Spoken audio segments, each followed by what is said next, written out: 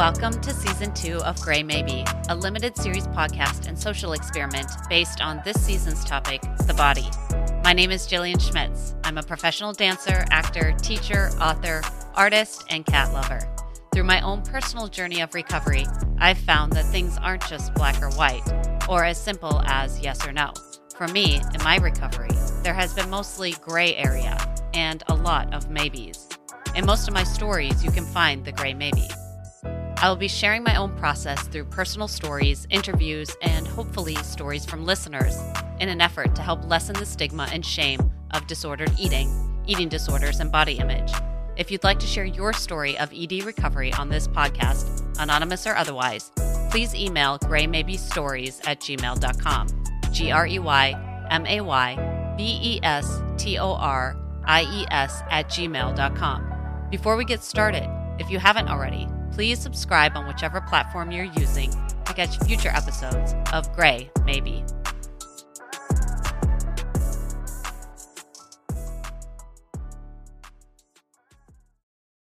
A note before we begin. The topic of disordered eating, eating disorders, body dysmorphia, and other behavior related to the body may not be difficult for me to share anymore, but it wasn't always this way. I recognize and anticipate the possibility of judgment or disbelief about my experiences, ranging from my own family members to strangers, in addition to the potentiality of losing certain opportunities for publicizing my own experiences. My stories and the stories of others on this podcast are told through the lens of our own experience. The revelation of our process is ours to tell. If you disagree with the views or stories on this podcast, know that we are not speaking on anything other than our own experiences and viewpoints. Take what you like and leave the rest. Nothing expressed or mentioned in this podcast is an endorsement or is meant to be taken as suggestion or advice. It is strictly the sharing of our own experiences and recovery. Any feelings this podcast activates in the listener is for the listener to process and recover from. Any criticism you have based on these experiences and choices are yours, and they are not anyone else's burden to carry. Trigger warning: eating disorders, disordered eating, anorexia, food insecurity, fat phobia, witnessing of a homicide, bullying, and racism.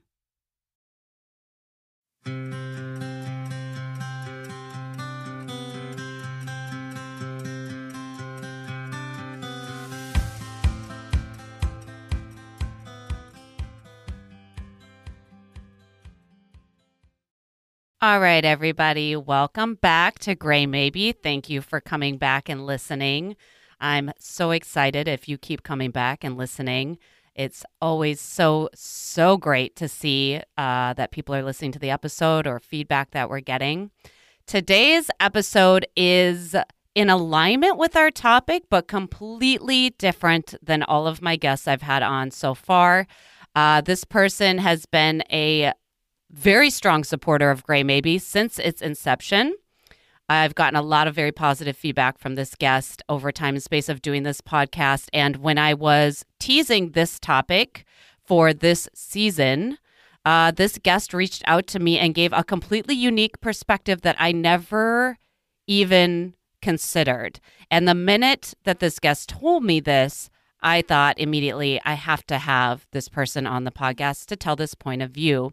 So I want to introduce my pod friend and real life friend, Melissa Adylia Calasanz. And she has letters next to her name, which I always like to say C-IAYT. She's going to tell me what that means. And Melissa, I realize, is one of these people that I have reconnected with recently, but I realize you have that moment where you see someone and you're like, they look so familiar. I don't know where I know them from. And then they say one thing and you're like, that's where I know you from.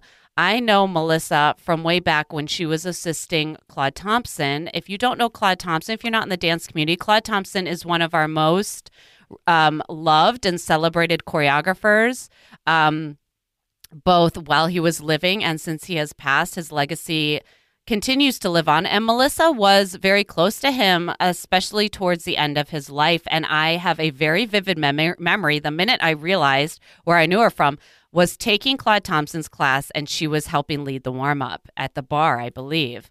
And that could be wrong or right, but that's where I put you. And so it's been great to rekindle a relationship with Melissa Adylia Calasanz. So without further ado, Melissa, would you welcome to the pod? And also, will you intro yourself a little more if there's anything you want to add to what I said? And also tell us what the C-IAYT stands for. Thank you, Jillian. Well, introduction. My name is Melissa Adylia Calasanz. C-IAYT means Certified with the International Association of Yoga Therapists. And people who aren't familiar with what a yoga therapist is and how that differs from just a yoga instructor, we can be basic and say a lot more hours, about 2,000 hours of training versus 200, 500, or 800 hours.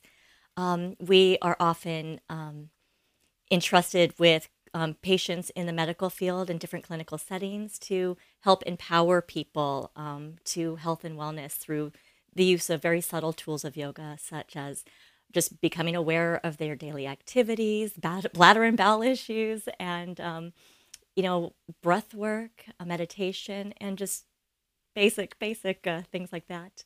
So that's what the C-IAYT is. That wasn't a very articulate introduction. I wasn't expecting to talk about that, but yay. You're like, I didn't know I was having to give my credentials. Well, I like people to give their credentials because I always think it's important to link everything, because I know that you've mentioned you do work with people on their pelvic floor, and I know that can be necessary for a lot of women, and also something that a lot of women don't want to talk about or don't know how to get help for. And so men. And men. Thank you for that. Anybody who has a pelvis, anyone who has a pelvis, whatever gender they identify with, we all have a pelvis if we're fortunate to have that musculature and bone structure there, but everybody has a pelvic floor.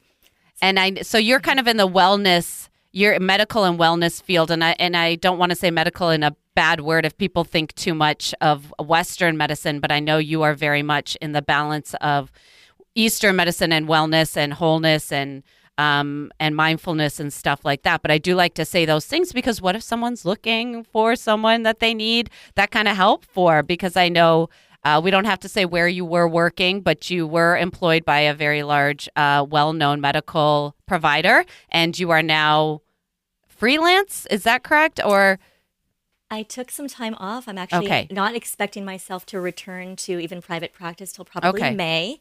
I took some time off. But yes, I do work within the clinical setting, Western medicine, as well as the integrative Eastern philosophies, which I think is really important. Western medical information is great. We need that Western diagnostic lens, as well as, I believe the Eastern philosophies, which again, unfortunately are being very appropriated in this day and age. Right. But blending them together really can help empower people to wellness. So it's great, the true mind-body stuff. And I won't say I only stick to the yoga lens or the medical clinical lens. I pull from so many different aspects of mindfulness practices. So I'm just mostly informed by a lot of the therapeutic yoga aspects, but bringing in things like Tai Chi, dance and movement therapy, narrative medicine, things like that, it all works with our integrative healthcare professionals. And so there's no one size fits all. And it's really exciting to at least be able to refer people out to really good people who understand that everybody's unique and will require something different depending on where they are at the time. I feel like that is not represented very often, and so I'm so glad you're saying that. If this is perking up anyone's ears, I will have Melissa's information in the show notes so that you can ask her for any further questions around that kind of stuff. But I'm glad I got all the credentials. That is not why I have you on the pod today, but I think it's important for people to know, especially since there's probably a lot of dancers and people that work with their bodies that may be listening. And obviously this topic this season is about body. So the reason today, Melissa, that I brought you on is because you hipped me to, and you confided in me. You had said that this was not something you had talked to with really anybody before. When I had teased the topic of the body, you had confided in me that you have very intimate experience with food insecurity. And I don't know if that's a term that everybody's familiar with. We're going to dig into it. Will you tell me and tell anybody who's listening, kind of sum up that conversation? Like, what did you tell me? You told me that you dealt with food insecurity, which means... Well, there was a time in my life as a young child when we didn't really have access to food. My mother was on welfare, assisted, financially, food stamps. This was in the 70s. And we sometimes had to be, oh, wow, this is hard. Okay. I'll start over. Sorry. Um, Food insecurity for me happened around the ages of 7 to 9 when we left my grandmother's household. My brother, my mom, and myself, we wound up in the housing projects in Canoga Park on food stamps, welfare, and sometimes food was not always around. And it was very challenging because it was the first time we'd ever experienced that. We had come from a home that we had beautiful, nourishing food as younger children. And then all of a sudden, we were introduced to like institutionalized cafeteria food, which we'd never seen before. Mm-hmm. And then after those 2 years, we wound up in Burbank. And we really became aware of how different we were with food. There were meal tickets for the kids that were on welfare. And At school? At school, in Okay. grammar school, 4th and 5th grade. And, kids would call us the welfare kids, because once a month, the meal tickets would come for the welfare children. And the homeroom teacher, well, we only stayed in one group, the teacher would pass them out and you'd have to call your name. And then the kids would have to come up to get their meal tickets they would use for lunch for their free meals, which again, so you had no choice if you wanted to eat. You had to get up and pick up your tickets for the month. And then all the kids in, upper foothills of Burbank, California would see that we were those welfare kids. And you had told me in kind of some previous notes that in these circumstances you preferred not to eat rather than for people to know that you were on these welfare tickets. Correct. It was around that time when instead at lunchtime, because at least in our first period class or that one little class, the kids who there were knew who we were, but the ones at recess and at lunchtime didn't know that we were those welfare kid ticket holders. So sometimes at lunchtime, I wouldn't even go up to get my food because you'd have to go into a specific line. Mm-hmm. And so I wanted, because I was in advanced science, I was in all these really great classes, and the affluent kids, the white kids, were in the regular lines for cafeteria, or they had their Lunchables and their Capri Suns, and this is the early 80s. And so after a while, I just stopped going to get my lunch tickets, and then I stopped going to go get, lunch because it was embarrassing. Right. So you're like shame starving on top of not having. Yeah. It's like a double assault. It's like you don't have the access to the food, and then the experience of it is so disheartening and shameful that it creates this like secondary abuse or infraction. Like it's a double assault. Yeah. I mean, I didn't even know I was starving myself. I mean, I was a kid. I mean, I didn't know Right. anything. It was kind of weird because it wasn't like hunger was a bad thing. I didn't know anything different. I just didn't want to be embarrassed or that look, or the kids, because kids were very cruel in those days. This was the early 80s in Burbank, Glendale adjacent, where people were called, fresh off the boat people. The boat people, I mean, I'm Mexican, and we were called beaners. I mean, excuse me for using these horrible terms, but we were called horrible things.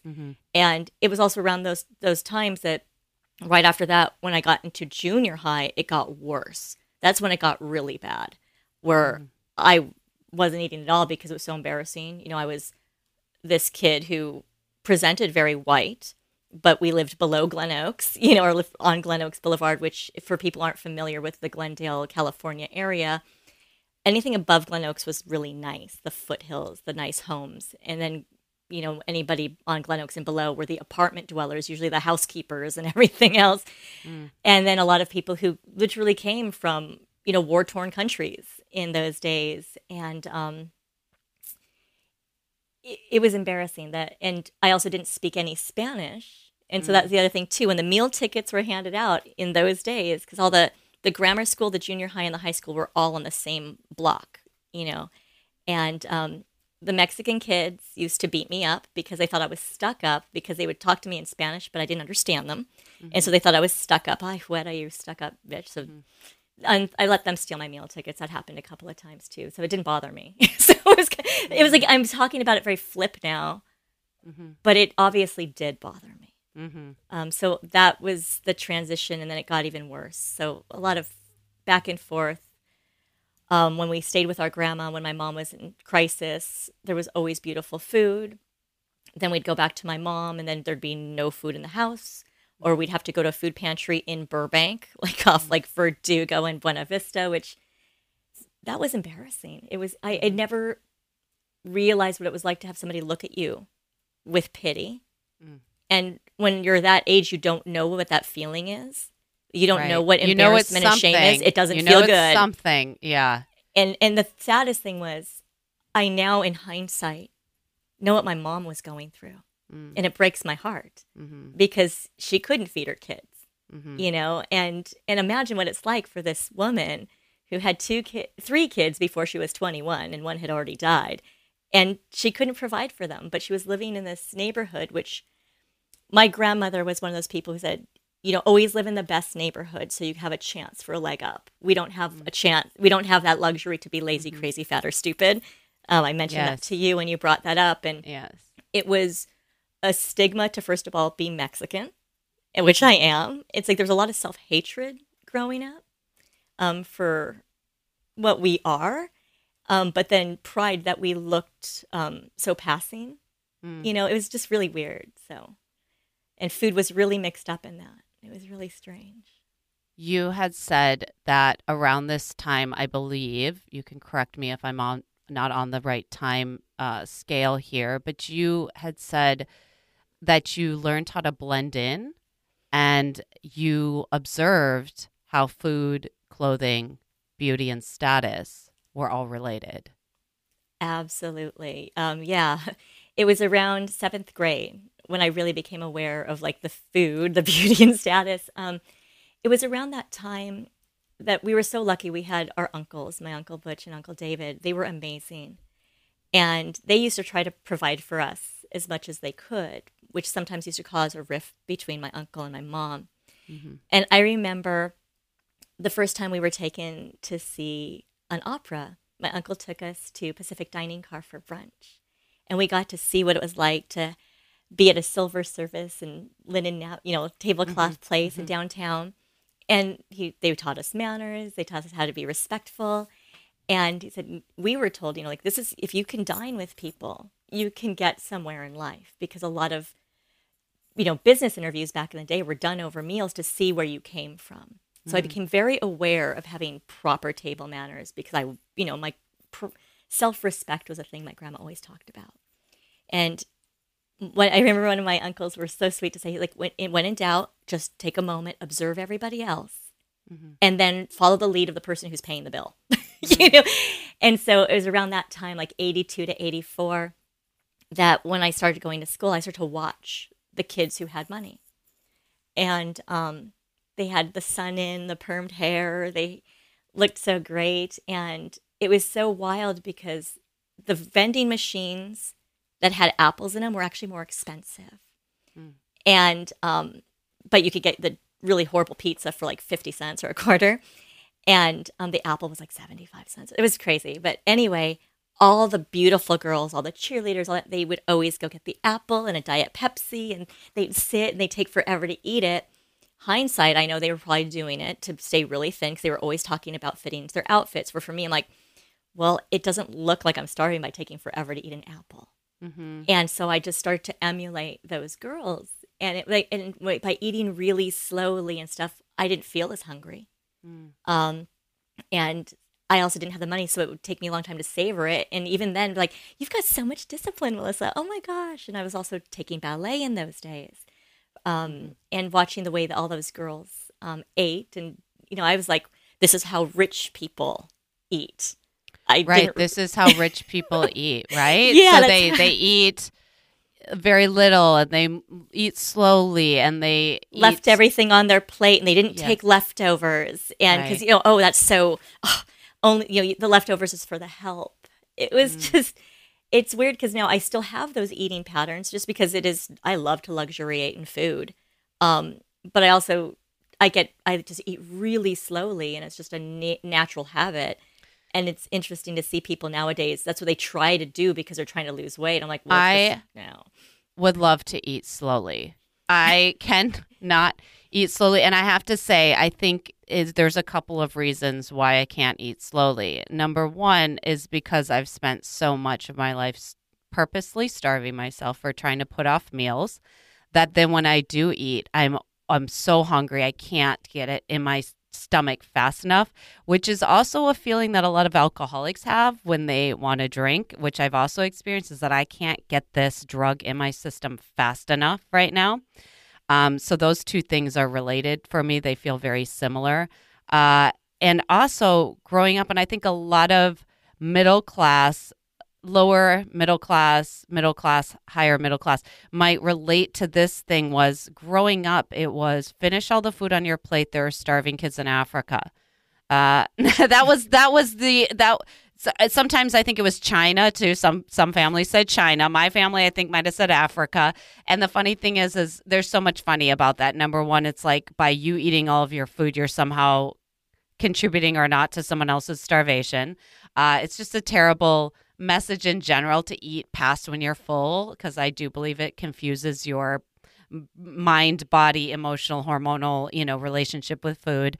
Also, I still finish everything on my plate, even if I'm full, and it's not a great habit to be in because then I'm uncomfortable and I don't know how to plate my food correctly for how much I'm eating. That's a whole other thing. But don't you finish all your food? There's starving kids in Africa. Well, meanwhile, there's starving Melissa as well in like our country, but that was never considered for some reason, Like I think the food insecurity narrative is even a little bit more at the forefront nowadays than it even was then.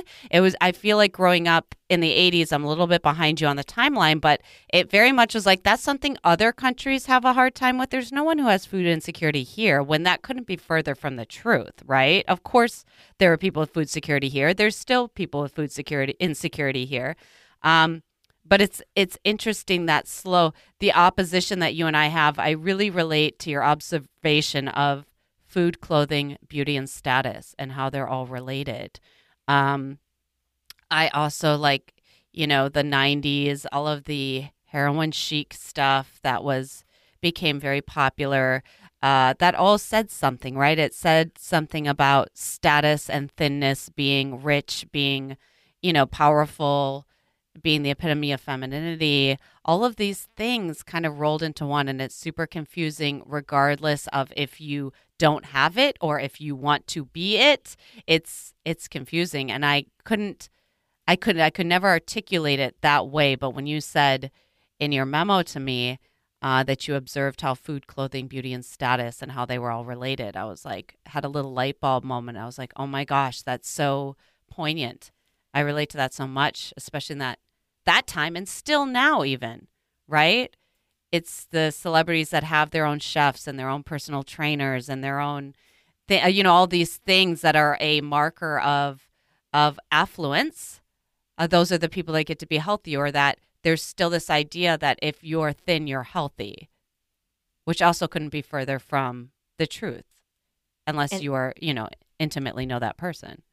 It's wild because people believe, again, you've got the status people, the rich, beautiful people. You've got the people who are food insecure, and they automatically think it's just the welfare people who are really below. But especially in this day and age, people can have a home, people can have cars, people can look just fine, but nobody would understand that they are experience food insecurity. And back in those days, food stamps were like these big bills, like oversized Monopoly money. Like billboards, just giant. Like this look big. Here, look at this shameful situation. And you had to sign them like checks. And people would sit there like this in line. I remember as a kid, my mom paying at Trader Joe's. She always wanted to feed us really good food. And, Trader Joe's was an amazing place in Encino in the 70s. But I remember seeing people getting really mad and literally tapping just their feet. Huffing. And, how dare you? And they were like dollar bill ones, $5 ones, 20, and you have to sign each one individually. And so it would take a long time. And I just could see, and sometimes the food wouldn't add up and certain things weren't covered. And it was so embarrassing for my mom, for us, and she's got these kids stressed, bored, and I can't even imagine the humiliation my mother was going through Do you at think that that that's time. the point? Do you I think a little wonder. bit that some of that is the point or was the point? I don't know how it is done nowadays, but like, do you think that might have been part of the point? Like, if you're going to get this thing, what we call, for lack of a better word, a terrible word, a handout, right? If you're going to get a handout, you have to pay somehow, and it's going to be you're going to pay by shame. Well, because you wouldn't believe how many people say, well, those people should be so grateful. I mean, you'd hear people saying, those lazy people who just sit on their ass, Yeah. and they're getting welfare and my tax paying dollars are doing this. And it's like, wait a second. There was always this problem because you would just make enough money. And like my mom, we stayed at home for 2 years by ourselves. We were by ourselves during the 79 earthquake because she couldn't afford daycare. Mm-hmm. But she had to work. But if she had worked enough more, she would then lose her food stamps benefit. So Mm-hmm. there was always that issue. And I don't think it's probably changed much now. But what I was going to say about, the two different polarities of like, lower income and what we also have is, you've got this middle class income that people don't know about. And what the thing is, the only reason they don't know that there's so much food insecurity with people who look just fine is that people do research and they track people in socioeconomic, what I'm so not articulate right now, um, demographics, and then they could get funding for that. And then any other research is done by somebody else's endowment. So you got the money people. The people in between are not being researched usually because they're working too much. They don't have time. And so it's like nobody's really paying attention to the people who really are on the fringe or Right. on the edges of these things. And so I spent many of my years like coming into the dancing years that we'll probably talk about, Mm-hmm. the heroin chic years, those years. It's like, again, people would praise me for being thin Mm-hmm. and like, oh my God, you have so much discipline. And I Mm-hmm. was starving during my scholarship years, literally starving. And I didn't realize that literally until the last 3 months when I started to unpack my food eating habits, Mm-hmm. which when you brought up addiction or any other disordered eating, probably from a clinical lens, I probably do have tendencies for what would be considered disordered eating. And I usually hate the word disorder or dysfunction Mm-hmm. because Right. they're such stigmatizing words. Whereas like, okay, they're not ideal eating patterns for what my body requires. Mm-hmm. But when people talk about addiction, you mentioned in your last episode that usually people kind of revert to who they were when Mm-hmm. the addiction happened. Right. Well, When when you they hear, found their thing to numb out. Yeah. When they found their thing. yeah. And when you think about ACEs, the adverse childhood experiences, when Mm-hmm. somebody's experiencing those, it's like, what happens when you are in a space of crisis as an adult? I did realize I reverted back to those days of insecurity, Mm-hmm. trauma, Mm-hmm. sadness, and loss, because what I was going through the last few months, or even 2 years ago, I had never been in that much of a crisis since I was a child. Mm-hmm. So all of a sudden, I lost so much weight so fast because of something I had witnessed, and we could talk about it if you want to, that I didn't realize I wasn't eating. Mm-hmm. Because I was by myself at home because it was the pandemic and Mm-hmm. my husband Mm-hmm. was working, and all of a sudden I saw myself on video and I looked so skinny, and I don't weigh myself, and I actually went to find the scale and I went like, I lost like 12 pounds in 3 weeks. Mm-hmm. And I realized whoa, I reverted back to, well, I was traumatized, and that's a natural physiological thing. People usually lose their appetite. Right. But I had also started to think, with what I had witnessed, I witnessed the murder of my neighbor, and I couldn't help him. And hearing so many people like, why didn't you do anything? Or what did you do? I was feeling like I suck. I'm that person again. Mm-hmm. I probably didn't think I deserved to eat because I was still alive. And unpacking that was really interesting over the last few years, 2 years. And then again, when my brother started to die, it's like, whoa. You mentioned this in your memo to me, and I really highlighted it. I really fixated it on it because you talk about, the relationship between feeling unworthy and not eating, I think is so important. And I think that the shame that comes with food insecurity, not being worthy of whatever all of that is, and not eating, and also from someone who suffers from eating disorders, disordered eating, that kind of stuff, there is so much of an underlying not good enough, feeling unworthy. And I can tell you, every time I skipped a meal, I felt righteous. And for me to, yes, I felt righteous. I felt like I did it. I did it. I'm so good. Look at how much self-control I have. Look at how good I am.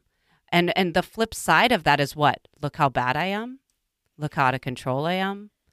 Look how, and the idea of if food, you had talked a little bit about that food was very much how you and your brother had related to each other and showed each other love. And that connection of food and love, if you think of food and love in general, right? If you don't love, then is there no food, right? So the flip side of all this of like not being able to love yourself enough to nourish yourself. That's what I took away from it, and that's what I related to, because there was no one who hated me more than I hated myself. Wow. There was no one who could say the things, and I know Catherine Tokarz Dyson said the same thing. She mentioned, I'm paraphrasing in her episode, that as far as taking critique in this profession, no one could be as mean as she could be to herself, and it's usually a pretty standard symptom of this kind of dis-ease or this type of dysfunction, which again aren't the greatest words, but not meeting your energy requirements or overly eating your energy requirements because of some kind of, unhappiness or not able to process certain feelings.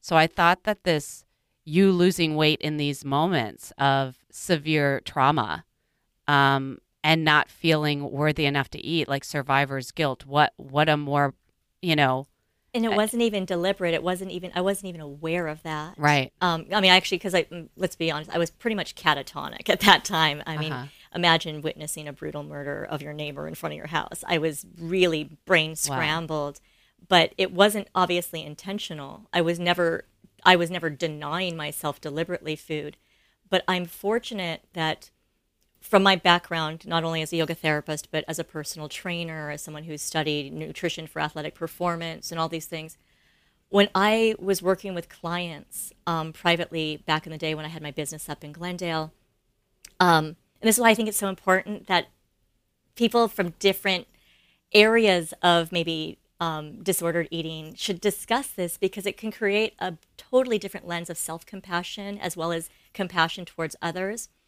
Is that I'd have these beautiful women coming to me and trusting me with their deepest, darkest secrets about their body image, about because I dealt with a lot of entertainers also, elite athletes, dancers, and just everyday business people who were housewives for a while. And hearing the way they talk about their bodies broke my heart. And I was so able to tell them, I'm like, don't you realize that soft, beautiful belly, first of all, is a testament that you have food? And I didn't realize this until unpacking this over the last 2 years, that I had wished that I had food, in those days. And that was probably there. But for them to also come back to me and say, if it hadn't been for you telling me those things, I wouldn't have learned to have loved myself in those days. And I'm so fortunate that I've had my experiences and that I've had decades of self-reflection that is going to be ongoing, because I just realized these other things, like you said, my brothers and my love language, not just with each other, but with our significant others. But hearing people who, again, were upset about their tummy, which, again, they looked amazing. And then there were the people who were, I'm too scrawny. People say I don't have an ass. And somebody obviously had told them things that stuck with them. And I was very good at helping others find self-acceptance, never realizing that I probably needed to do that work myself. And it wasn't until the pandemic that I actually had some time to breathe and actually nurture myself the way I have nurtured my clients over the last decades. And then hearing your podcast, bringing so many other things up that maybe some of the things I don't have firsthand experience for myself personally. But there's so many parallels with everybody else's trauma and my own. And eating disorders or disordered eating patterns I don't think there's one person in Western society that hasn't experienced some sort of strange relationship with how they eat food. I know people who eat really fast because they said they had siblings who'd always eat everything Yes. faster. Yes. Yeah. And it's funny because when I go out to dine with my husband and a few of my friends, they always say, order Melissa's food first because she's going to be here for a while. Right. And at least when I'm eating is when I shut up and I listen to everybody. I love that. But anyway, sorry, I'm getting on tangents with you. No, but and also, the crazy thing is how things present the same but are completely different. Is your learned behavior of eating really slow that has not changed throughout your life is also a lot of anorexics do that. They eat so slow so that people see them eating, but they're not really eating a ton. And they kind of push the food around and they kind of like take little bites and they kind of play this little game. So it's so funny because both of those symptoms, it's not funny, that's a terrible word to say, but they present the same and they are from two separate sides of the spectrum, which I think is just interesting in general. You mentioned, well, there's something I want to go back to that I think helps share this in talking about food insecurity, but also just how you kind of mentioned a little bit ago how basically it was so hard to get ahead, right? So if your mom made a little bit more money, it would take away the help that you desperately needed. And then, she couldn't afford childcare, so you and your brother are alone. There's like this kind of this game you can't win, right? This kind of moving of goalposts that kind of happens when you are in poverty or just trying to get out of poverty. And there is a series that I think showcases this really, really well for those people who might be listening and interested. It's a show called Made. And right? And the book was amazing. Okay, there's a book too. I didn't even know. That shows you how much I know about things. Yeah, I read the book years ago, and I couldn't actually watch the movie because it was too triggering. I started to watch the series. I started to watch it, and I just couldn't get through it because it brought too many memories up.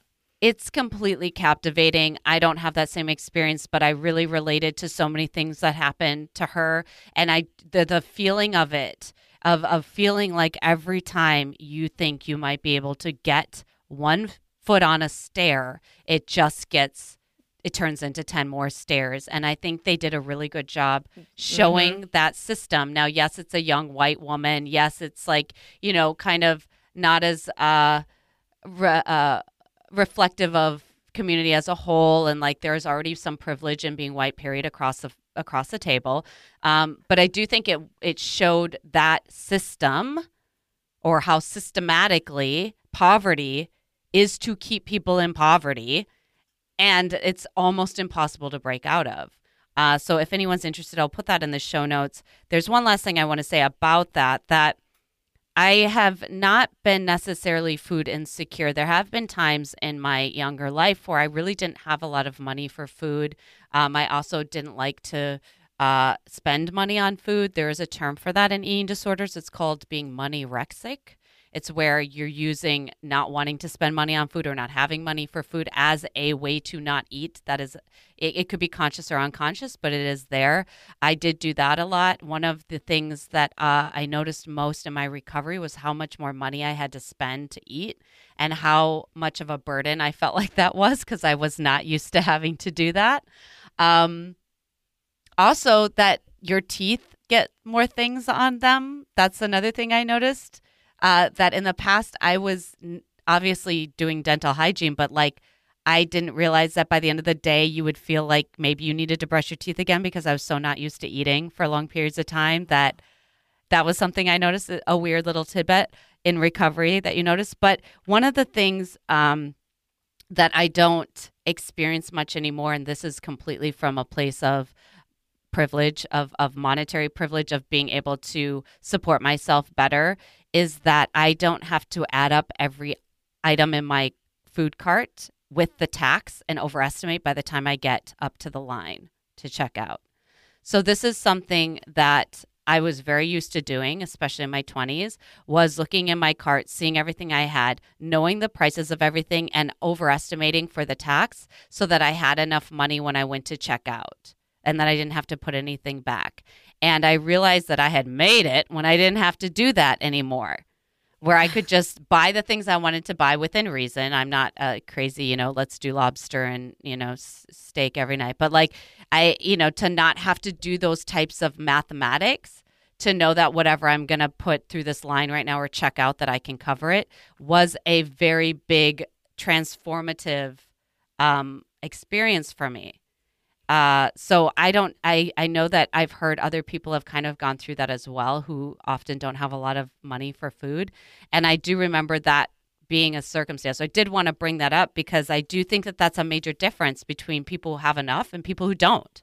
I totally am blown away by you bringing this up because if you don't mind me talking about that. No, please. Going back to, again, awareness, conversations, and how important they are, and how hearing somebody's story like that, and then I'll share one about one of my friends, because I used to have such anger towards people who were wasting their food. And these were my friends in the dance world when we were young. And I'm like, who could, excuse my language, like, who could fucking afford to be bulimic? I get so mad. I'm like, how can you waste that fucking food? I never would say that, but I'd be saying that in my head, so mad. And then years later, one of my friends wound up sharing with me why she was in debt. And I'm like, how can you be in debt? You've been doing this amazing show for so long. And she's like, I puked up all of my money. I'm like, what?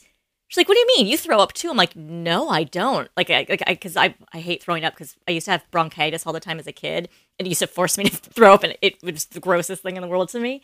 And that was another thing too. I'm like, why would anybody throw up? It seems so disgusting. And I used to have such anger or grossness, and I'm talking from my young teen and 20 brain right now. And then when she shared that to me, first of all, what bravery it took for her to say, well, I puked all my money away. And when she told me, she's like, oh yeah, I would go out after a show and do this, and I'd make most money she had ever had, and she'd get quarts of ice cream. And she said it became a problem when her roommate would find these empty containers underneath her bed, and she wound up going to treatment. And I was like, whoa, this is truly a problem. And I didn't know about the medical awareness of this stuff. I was a teenager in early 20s. And it wasn't until, of all things, I was doing, wilderness first responder EMT courses when we were, it was through NOLS, National Outdoor Leadership School, and they were talking about observing everybody's patterns of eating, because that can lead to problems in the wilderness.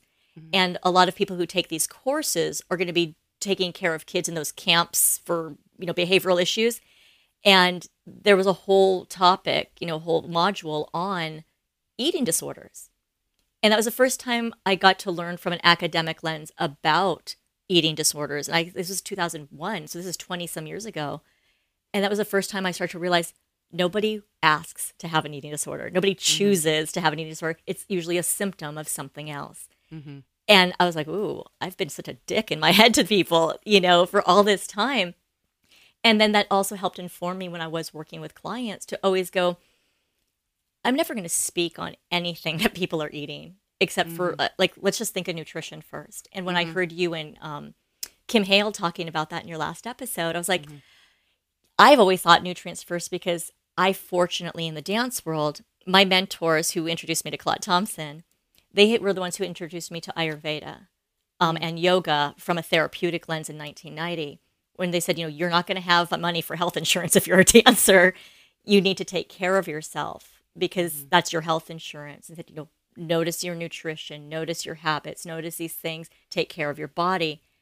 And if that seed hadn't been planted from a healthy space, a preventative medicine space, I probably could have gone down different rabbit holes of disordered eating in those days. So it all comes back to these conversations are so valuable, so we can have more respect and compassion to all of our fellow human beings if they are having eating patterns that don't align with what you think is ideal or normal, and how to bring up those conversations. So thank you for sharing that thing about the budget, because I'm thinking you're just being fiscally responsible, and I'm like, wow, she's really good with her budget. Just like people used to say, you're so disciplined, you are so thin, you're a great dancer because you look phenomenal.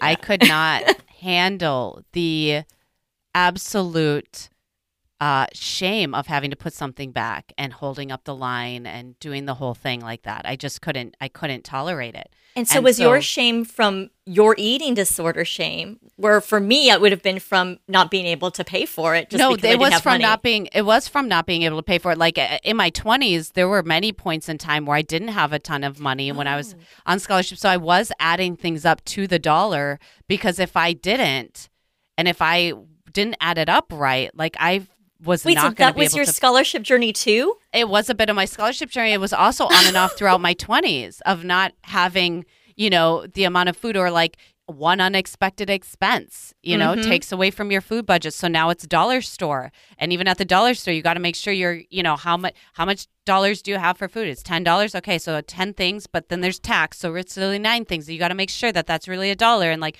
or just even if you're at the regular grocery store, how much tax is. You know what our food hack was? Our food hack on Mondays for Marguerite Derek's Monday Margarita nights, we'd actually go to Acapulco buffet on Mondays before Marguerite's class. And she's never going to ever, she hopefully doesn't remember me anyway, because I was terrible in her class, whatever.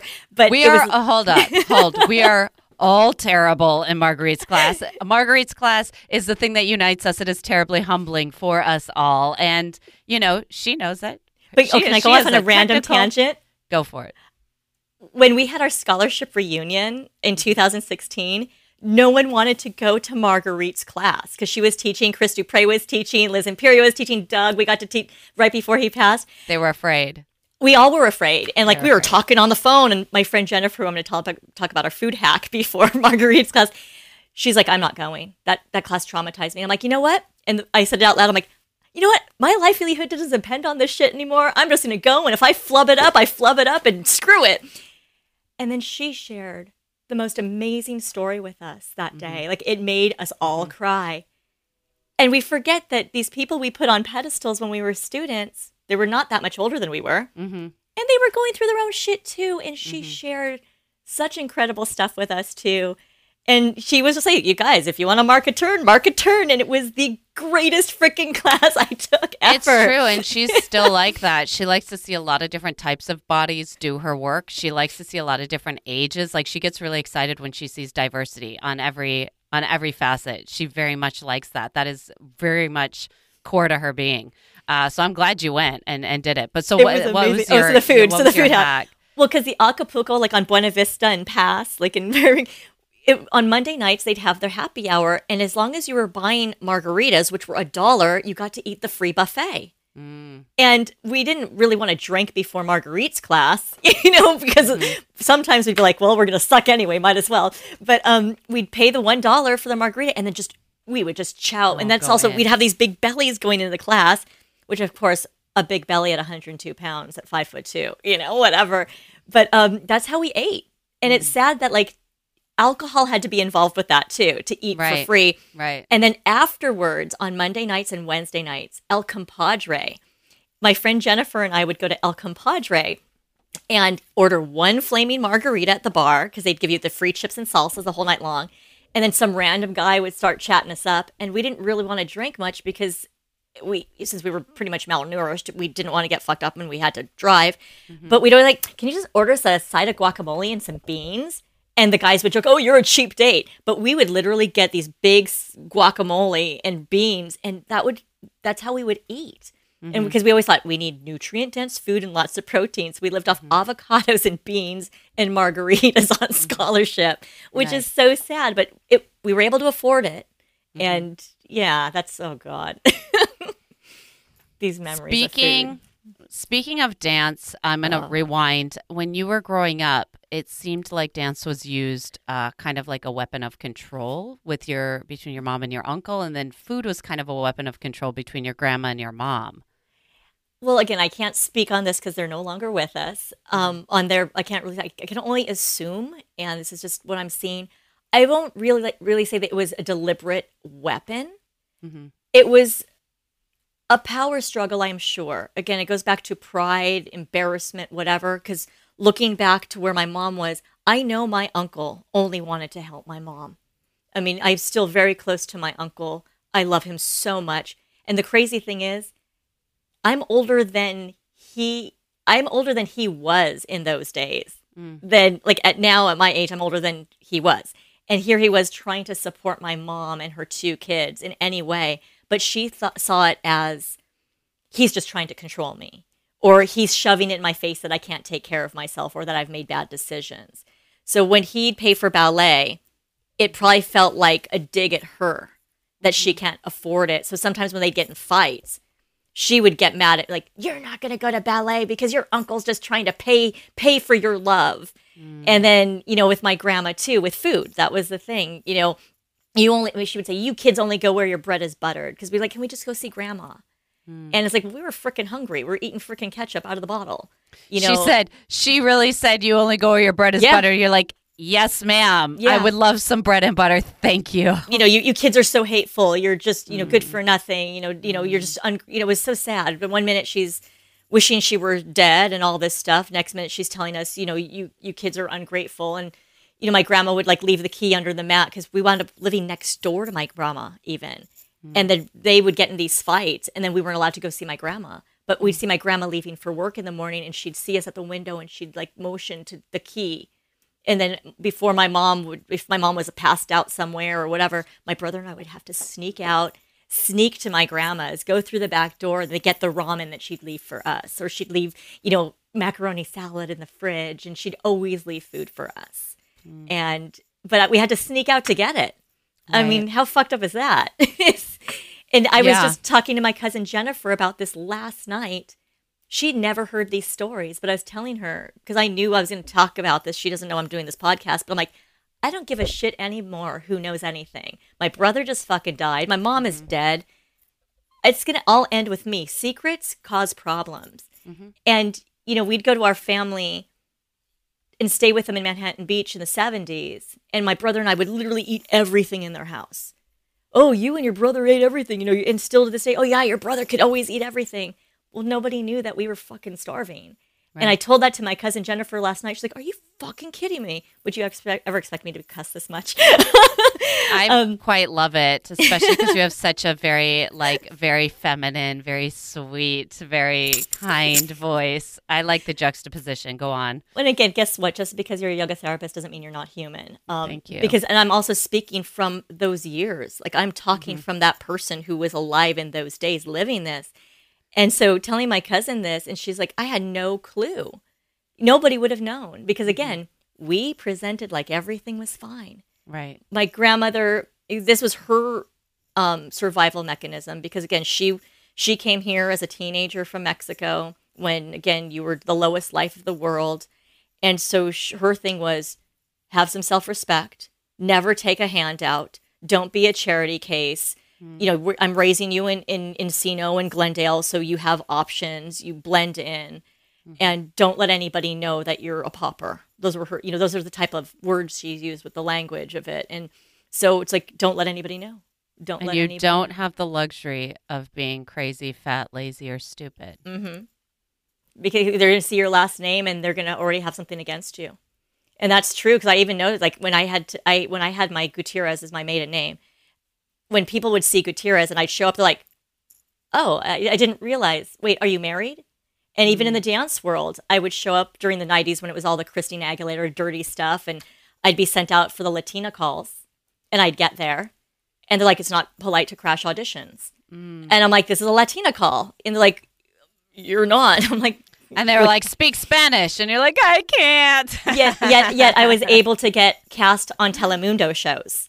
Like they loved that. They loved the Spaniard right, the variety, white look. Exactly. Right. Well, a lot of, again, it goes back to, there was a lot of racism in my grandmother's generation of their own kind. The lighter you are, the better you are. And again, lighter, affluence. Right. It's all that stuff. So.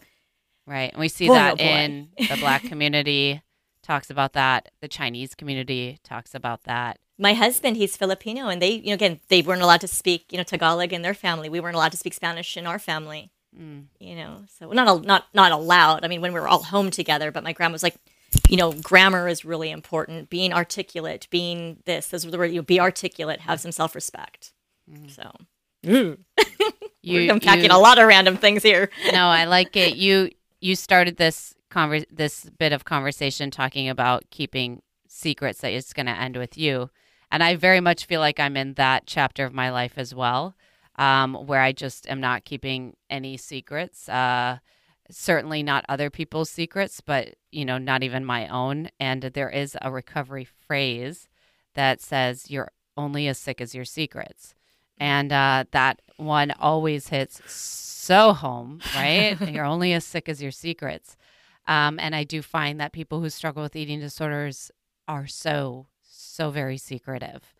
This particular disease thrives in secrecy. All addiction does, but really this one I do find is so secretive.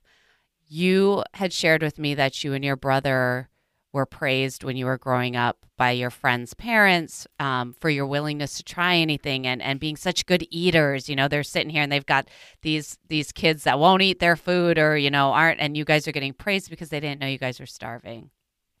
I'm going to get a little emotional if that's okay. Of course. Because I'm having these amazing memories. Because there's some beautiful stuff in this too.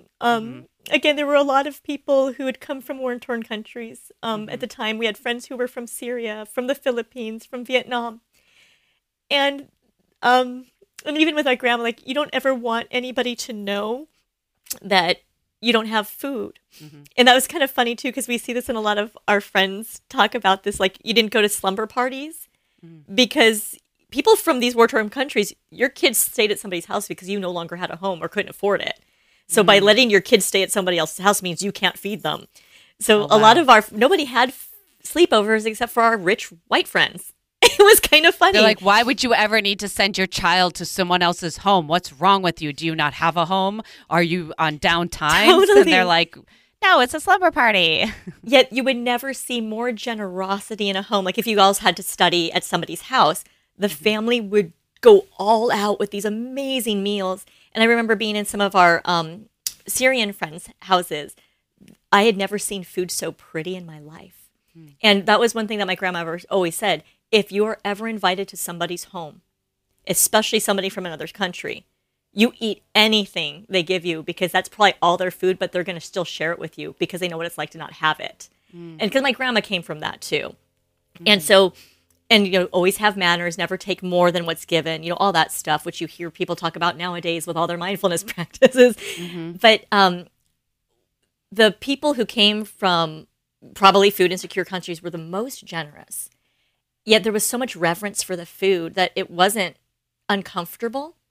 But when we'd go to some of our affluent friends' family, literally food was unsupervised.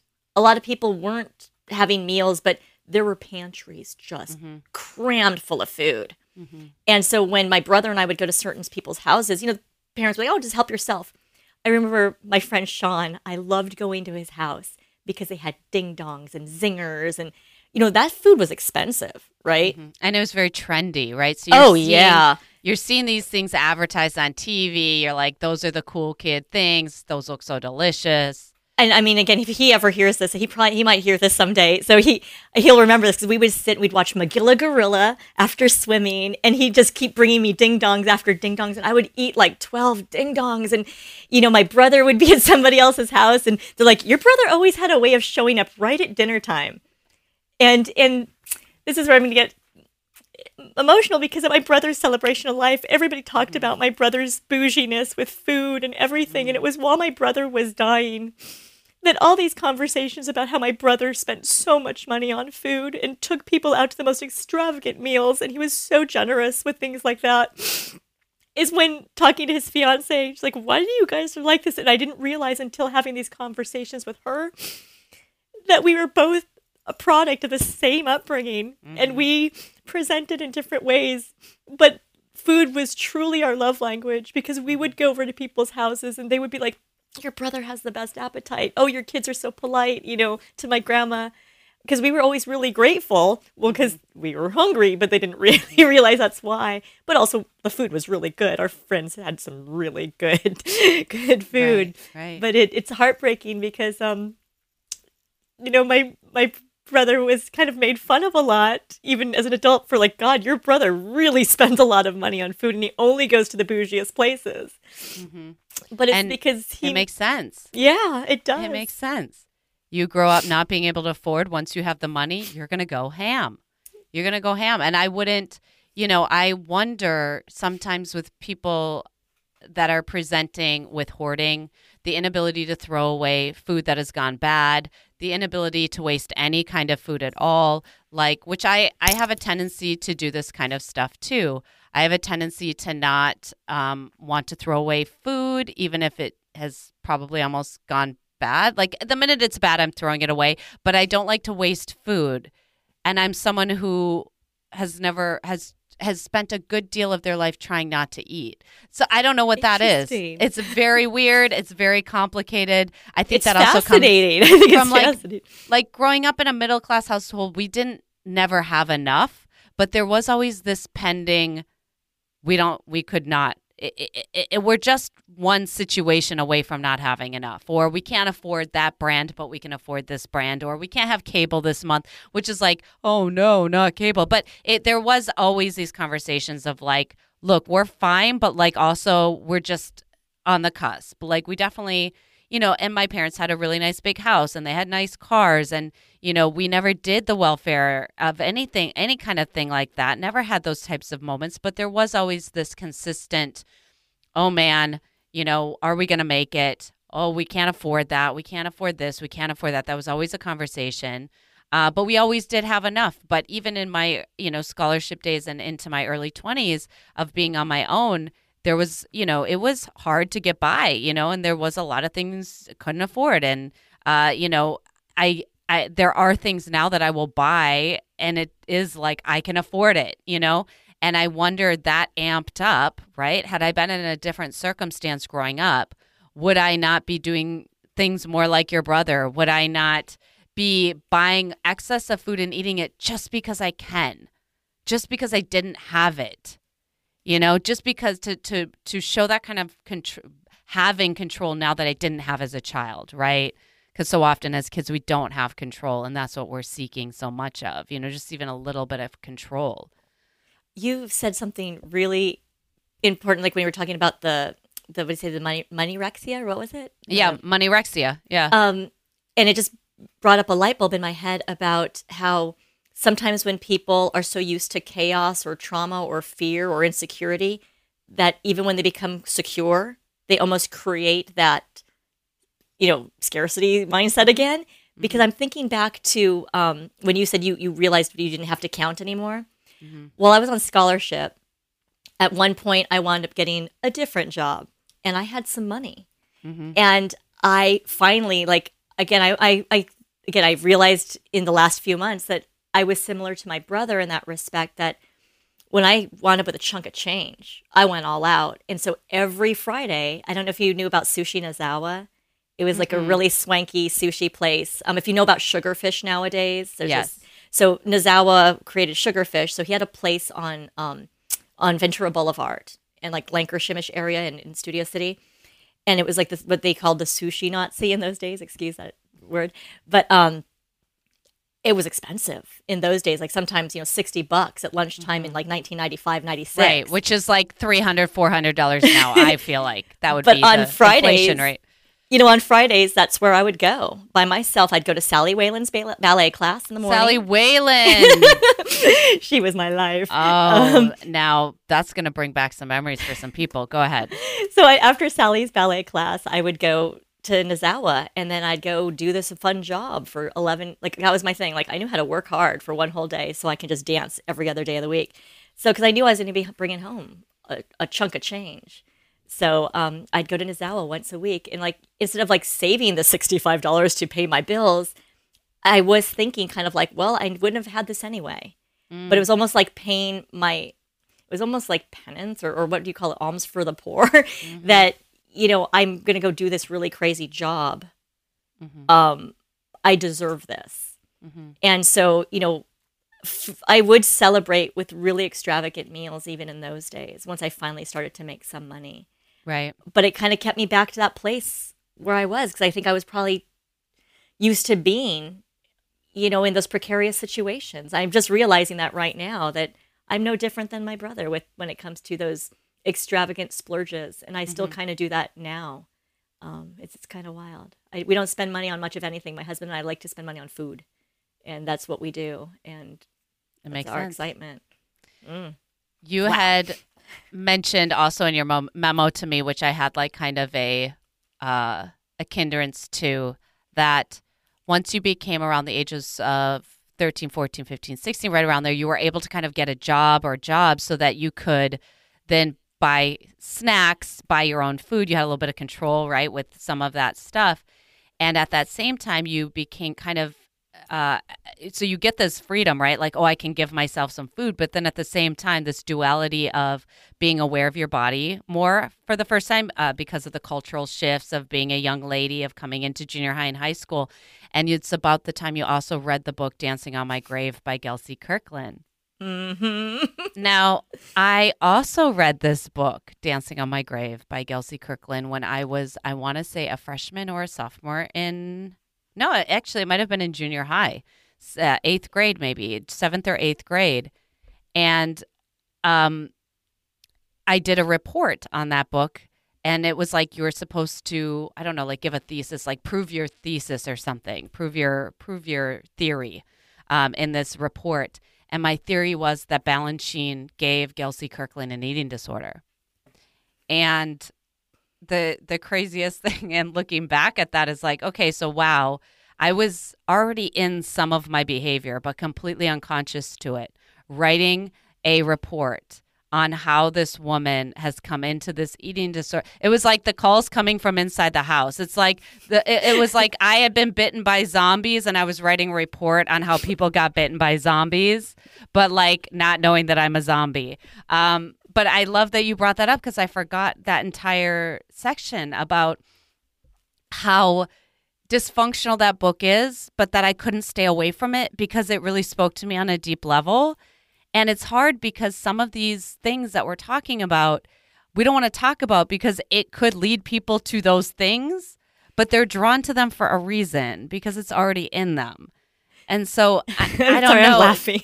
I know it's so just because there's when perfect example, Kim Hale talked about going to see this, she watched a movie that kind of triggered her into wanting to look a certain way and want to wear those types of things. And that's when she got really serious about this, her disorder. And it's like, I'd hate to guide people to these things that in the rare circumstance that they might take them on as their own behavior. But at the same time, like I was going to find it.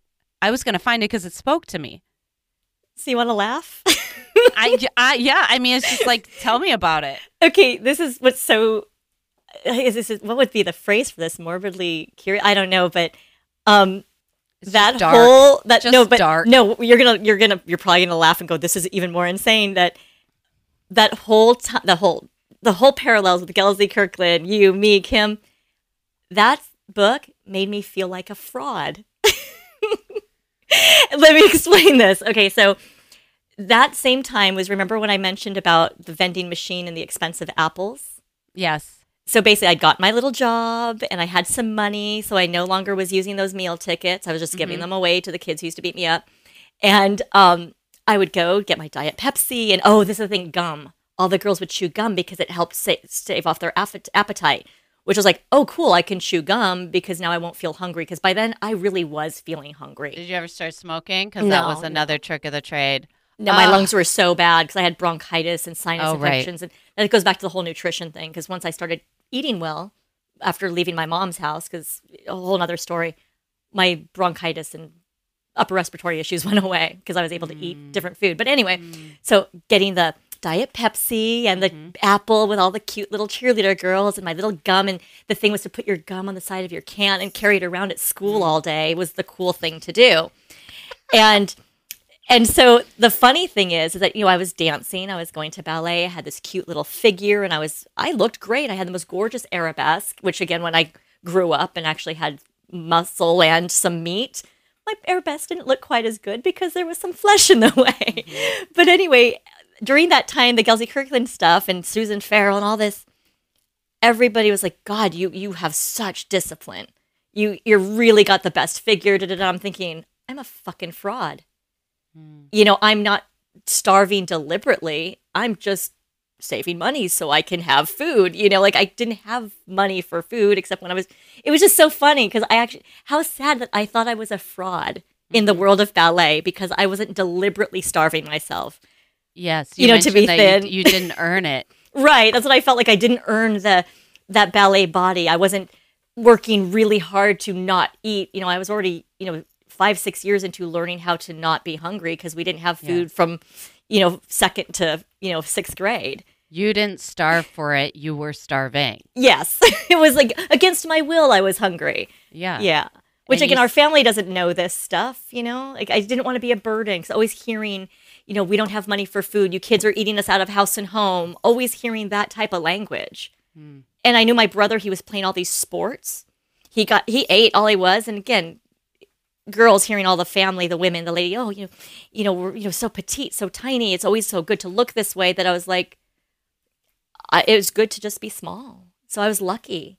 And I was good at not eating. Mm-hmm. And it But wasn't, you I had just didn't want to be a learned- problem. I didn't want to be a burden. Yeah, But it you was had great learned for how to ballet. manage it. Yeah. Yeah, and it was great for ballet. And I was like, cool, no one knows that we don't have that much money. Mhm. I just a really good, dieter Right. to be a dancer. Like, oh God. Yeah, you had said to me that you had managed how to be hungry, how to be tired, how to deal with fatigue, how to deal with weakness, how to deal with foggy headedness. Oh, that was on scholarship. I realized that then. But right before we leave this age range, the 14, 15, Yes. I had just told my dear dancer friend at my brother's celebration of life. Like, again, your podcast literally has helped me just open my big old mouth and just finally air out some dirty laundry because you know what? I think it's important that people realize that there's people right under the radar going through some crap, especially when they're young. Mm-hmm. I told my dear friend and her mom, I said, I just want to thank you so much. If it weren't for you, I wouldn't have had ballet because they used to see me walking to ballet at night and home as a little kid. So they started to pick me up. Mm-hmm. And then I started going to their house for sleepovers, and I'd get to their house and eat everything. And I said to her mom, I go, you know why I ate everything when I showed up at your house? Like, you had the best appetite, but you were so tiny. We always wanted to feed you. And I'm like, yeah, because we were starving. Mm. And then she got so heartbroken. She's like, I'm so sorry, Melissa. I never knew. I wish I would have known. I should have been a better, parent. I should have seen this. And I said, honestly, if I knew you knew, I probably never would have gone back to your house again because I would have been so embarrassed. Right. And it just Right. broke her heart. But it's like, yeah, I couldn't wait to go to their house on the weekends. And then we talked about this last few weeks, and it's like, here I am in my 50s. Finally sharing these secrets with dear friends Right. who, and then it was so funny because some other friends were like, oh my God, I wish I would have known. I would have given you all my food because I didn't want it. And it's like, Right. it's really wild. So yeah. And then come to scholarship. Yeah. Oof. Right. Because it's hard to keep up your energy requirements on that type of a schedule to begin with. And that's if you have access. And that's if you're not dealing with some kind of other mental, situation. But I related to you saying you had learned how to manage how to be hungry, how to be fatigued, how to be weak, how to be foggy headed, how that affected your inability to pick up choreography. I relate to that. It wasn't until recovery that I realized like something very weird happened for me in recovery is I had starved myself so successfully for so many long periods of time that I didn't get the hunger cues quite as normal, or I would be able to get past them. So I would endure them and then they would go away. And I didn't get those typical things that I now get in recovery. So if I haven't eaten for quite a few hours, I'm going to start to get a headache. I'm going to start to feel lightheaded. I'm going to start to have an attitude problem. I'm going to feel it in my stomach. I'm going to start to feel nauseous. I'm going to feel the acid in my stomach. All those things are now in recovery. None of those things I experienced when I was adequately starving myself because I had moved past them. I had like literally pushed past them. Now, was I well functioning? Probably not. Was I a joy to be around? And probably not. Did I not have issues probably picking up choreography? It probably contributed to that. Like all of that makes so much sense. Like it is, I don't know what the opposite would be because I didn't experience it, but I can't imagine it's great judging by now how I function with or without. Wow. Ugh.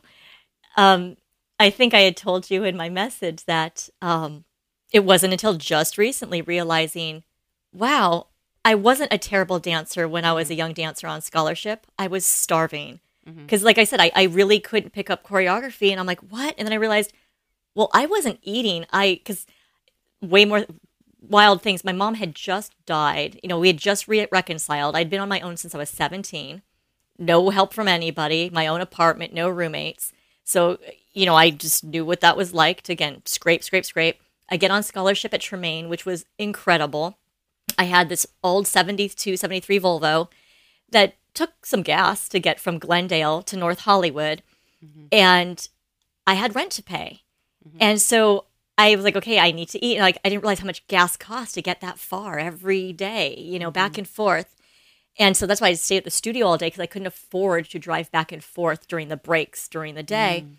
And so I'd get my one little thing of trail mix from the 7-Eleven on the corner that's still there. And I'd go to the Ralph's to get the apple because the Ralph's was super cheap for the apples, mm-hmm. you know, on the way. And I would make this last forever, the whole entire 8-hour day. And hindsight, I'm like, wow, I always was very emotional. Mood swings. When you're malnourished, you're going to have some blood sugar issues. Your brain chemistry is going to get compromised, and you're probably going to be a train wreck. Mm-hmm. That's why I also didn't like to drink when I'd be out with everybody, because first of all, I didn't want to spend money on drinking. Mm-hmm. I wanted to eat. But if I drank, I was affected by it so fast that I just would get psycho. And I'm thinking, oh, wow, if you're not eating, you're going to go nuts. Couldn't pick up choreography to save my life by the end of the day. The night classes were the hardest to do, because I couldn't, you know, do anything. And it was like, I would never have told anybody that I didn't have money for food. Mm-hmm. It was, I would have been more proud to say, hi, I'm starving myself to death to look good than to say, I can't afford food. And Same. It's so weird. And I didn't go through the same amount of compound shame that you did growing up. But in my 20s on scholarship, if I didn't have money for food or an unexpected expense took away part of my grocery or all of my grocery money, I was not going to tell anybody.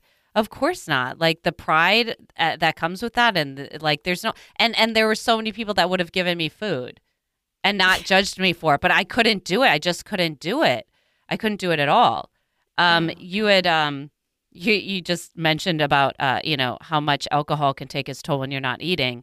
You know, people with eating disorders and alcoholism, that is a very, very common duality. And it is also a very dangerous one.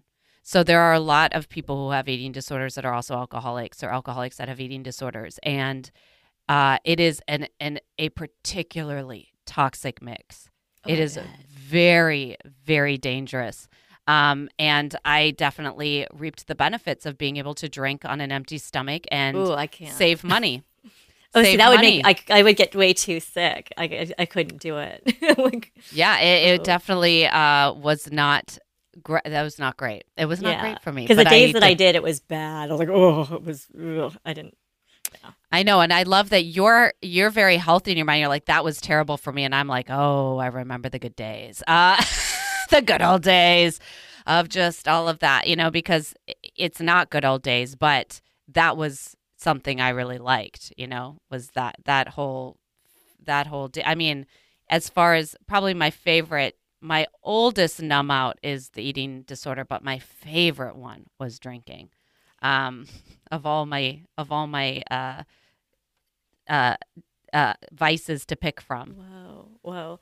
I just know that, like, I used to be, you know, it's really thinking about that right now too, is that I realized this too at my brother's celebration of life. Like, I didn't like to drink really in places I didn't feel safe, because this was during the days that people were roofing people. And actually I had been roofied once at the Congo room, but luckily I was found by my friend before anything bad could happen. And after that, I just got really weird about drinking. But if I was in a very safe place with safe people, I would drink a lot because I would feel safe. And it would just be embarrassing. Like if I was with my brother in San Diego when he lived down there, I knew I didn't have to drive. I was staying over. And I had this way of getting very horribly drunk sometimes, which was always so embarrassing. And the night of the celebration of life I did, but like growing up, I used to see people in our family drink to excess because I think they were doing the things like they would rather drink than eat because it wasn't proper for women to eat, which brings me back to a major thing that pissed me off about a really good meal I had at Hungry Cat after a dance class with Claude. Because people comment on what we eat, and that makes me so sick because I remember I had a long day with Claude. I used to drive him back over the hill. I was, from Hamas to his house in Hollywood. And I had just gotten a really cool job. I had done a really cool gig, got a good grip of money. And so like on the way home, I stopped at a place called Hungry Cat. And all I wanted was, because I was tired, I was hungry, I danced all day. I took Hamas, Michael Owens, and Claude's all back to back. So I'm like, I'm going to get a burger. I'm going to get some clam chowder. I'm going to have a dark and stormy because I had money. And I'm sitting there and I'm going to be rude. This fat old man, that sounds really mean, but I'm going to say it because what I'm saying about him was as rude as what he said to me. Right. Is that I'm sitting there just about to get into my burger, my clam chowder sitting there, and I'm wearing this cute little half top, and I'm wearing some jazz pants, and he's like, you keep eating, and I'm like, you keep eating like that, you're not going to keep that girlish figure. And I was like, first of all, oh my gosh. I just looked at him, and I'm like, and you're one to talk, and he just say it out louder. In yes, your head. yes, I was pissed. Oh, I did. Amazing. And he goes, oh, well, you got a salty attitude. And How dare you not take his life advice? And I just looked at him and I was like, seriously?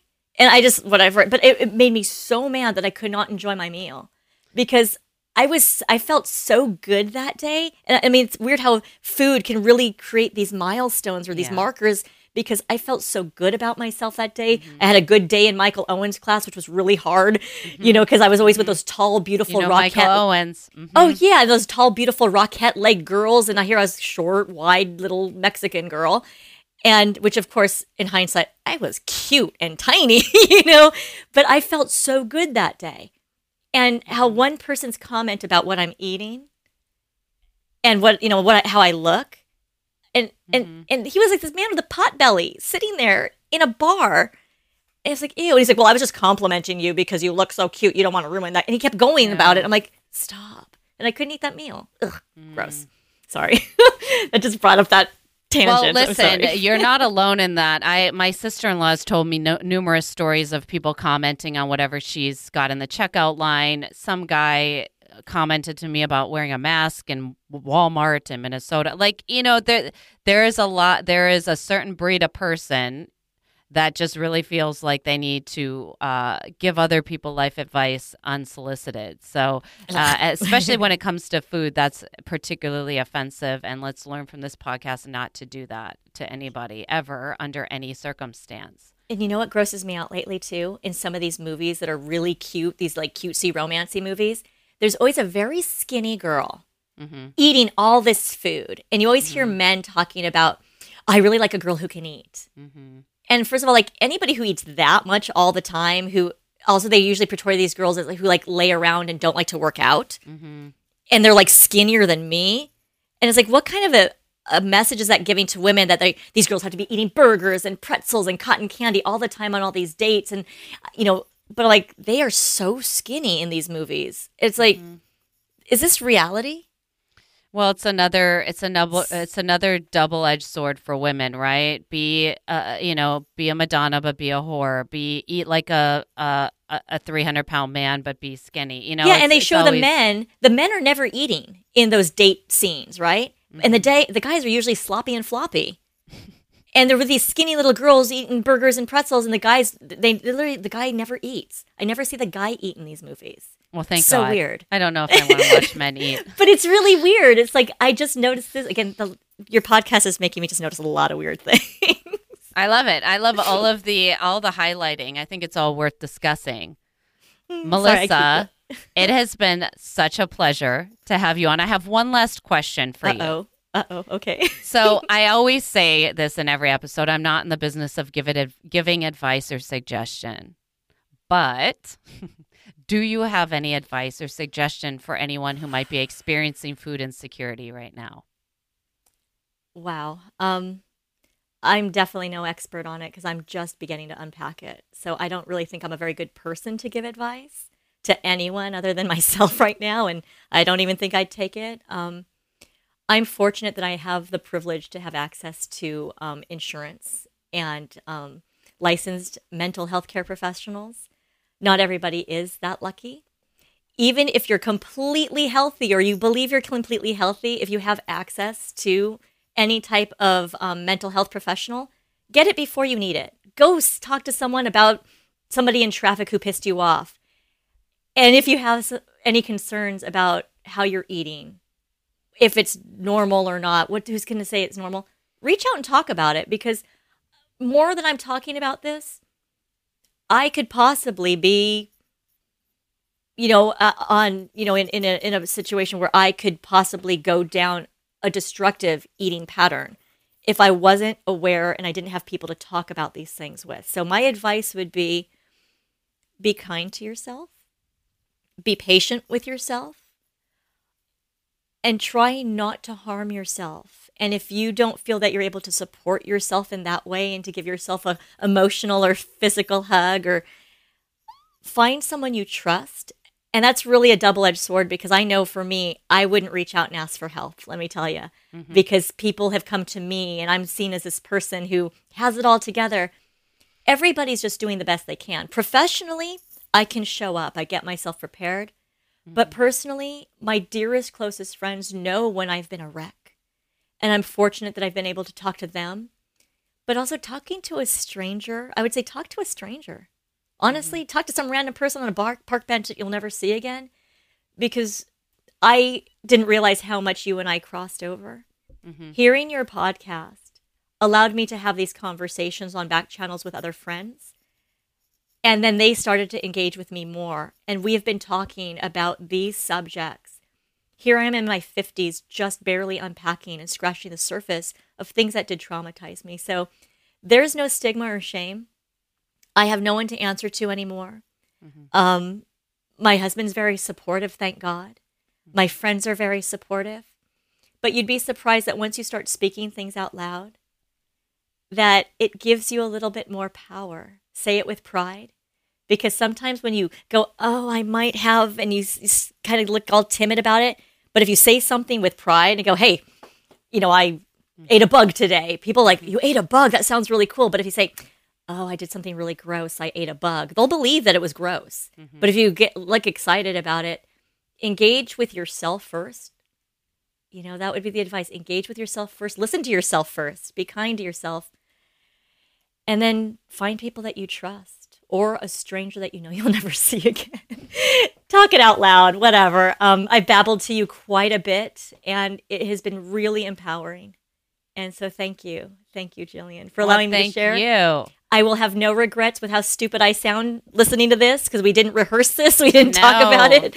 No, we didn't. This has been an authentic podcast. I cannot thank you enough for what you're doing.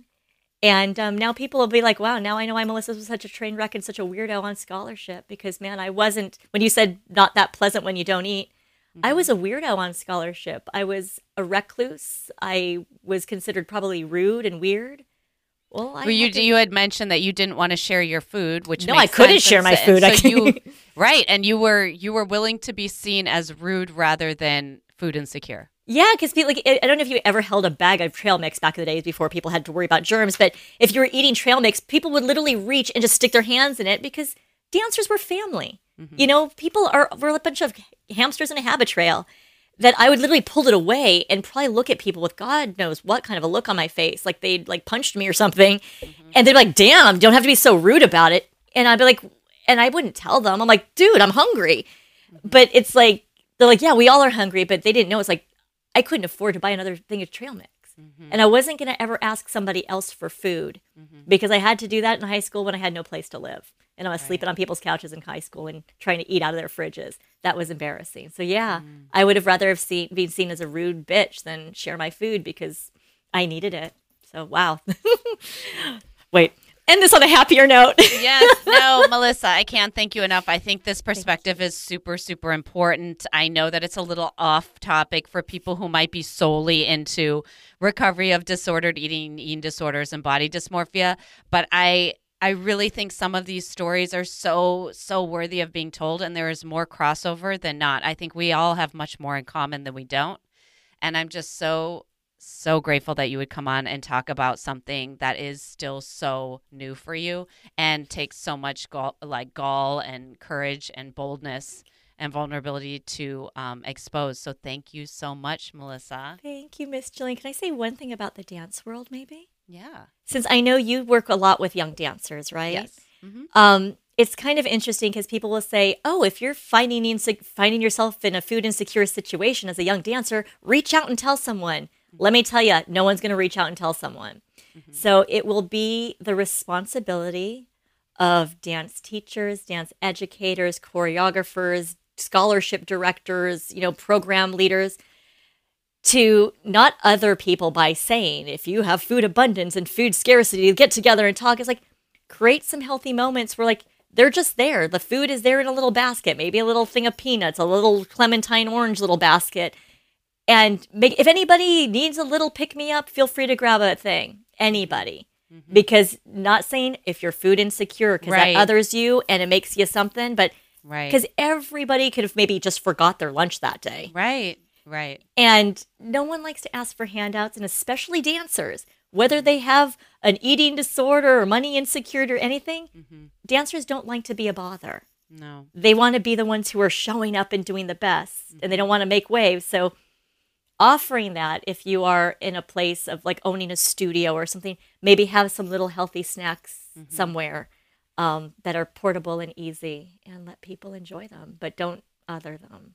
Okay, sorry. Right. No, that's a great idea. And I'm actually, the wheels of my brain are turning. I'm trying to figure out how to do this in a way. Yes, I am going to take your advice. Melissa, thank you so much. I love you, Miss Jillian. Thank you.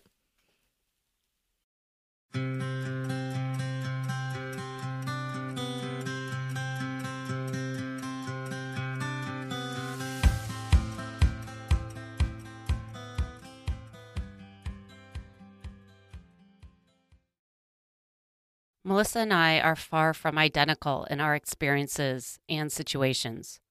We are not the same age or ethnicity. We didn't grow up in the same state or culture. But we both know what it's like to be hungry.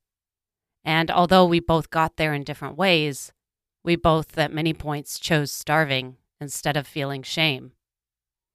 The biggest difference between Melissa and I is that so many times she didn't get to choose when and how she starved, whereas I did, and that was a privilege, even though at the time I saw it as more of a right. I'm so humbled by Melissa's willingness to go public with such an intimate part of her life, and doing so with an abundance of grace. I'm sure she would agree her experiences of food insecurity could be summed up as great indignation. However, to me, Melissa and her story is the epitome and embodiment of dignity. I hope you found something for yourself that resonated in my conversation with Melissa today. If you're listening to this episode and you're realizing that you are more like Melissa or I than not, welcome. And I hope this helps you take a step in the direction of recovery and resources if you haven't already. You're not alone. Just a reminder for anyone who needs to hear it. You don't need to wait until you're sick enough to get help. In fact, you don't have to be sick at all, just a desire to feel a little better. If you're listening and right now you're struggling with an ED, disordered eating, or other behaviors, welcome. Know that whatever you're feeling, there are those among us that have probably felt it too. You're not alone. If you're listening because you have someone you love in your life that is suffering or is in recovery for an ED, welcome.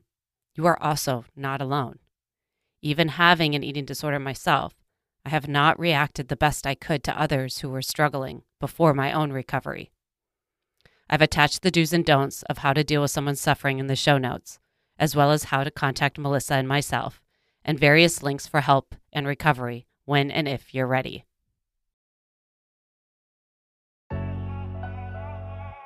If you've made it this far, thank you so much for listening, and I hope you were able to find something relatable in today's episode. As I mentioned at the beginning of this podcast, this is also a social experiment to see if in telling my story, I can embolden listeners to share their stories. If you'd like me to read your recovery story on this topic, anonymous or otherwise, on the podcast, please email graymaybestories@gmail.com GrayMaybestories@gmail.com. Thank you to everyone who helped make this Gray Maybe podcast happen. Producer and editor Roderick Barge. Cover photo by Jose Perez. Music licensed by Pixabay. Special counsel Jada Ellingham and Roderick Barge. Special shout out to supporter Patty Olgan. If you'd like to support this podcast, please rate, share, comment, and subscribe. Until next time, bye for now.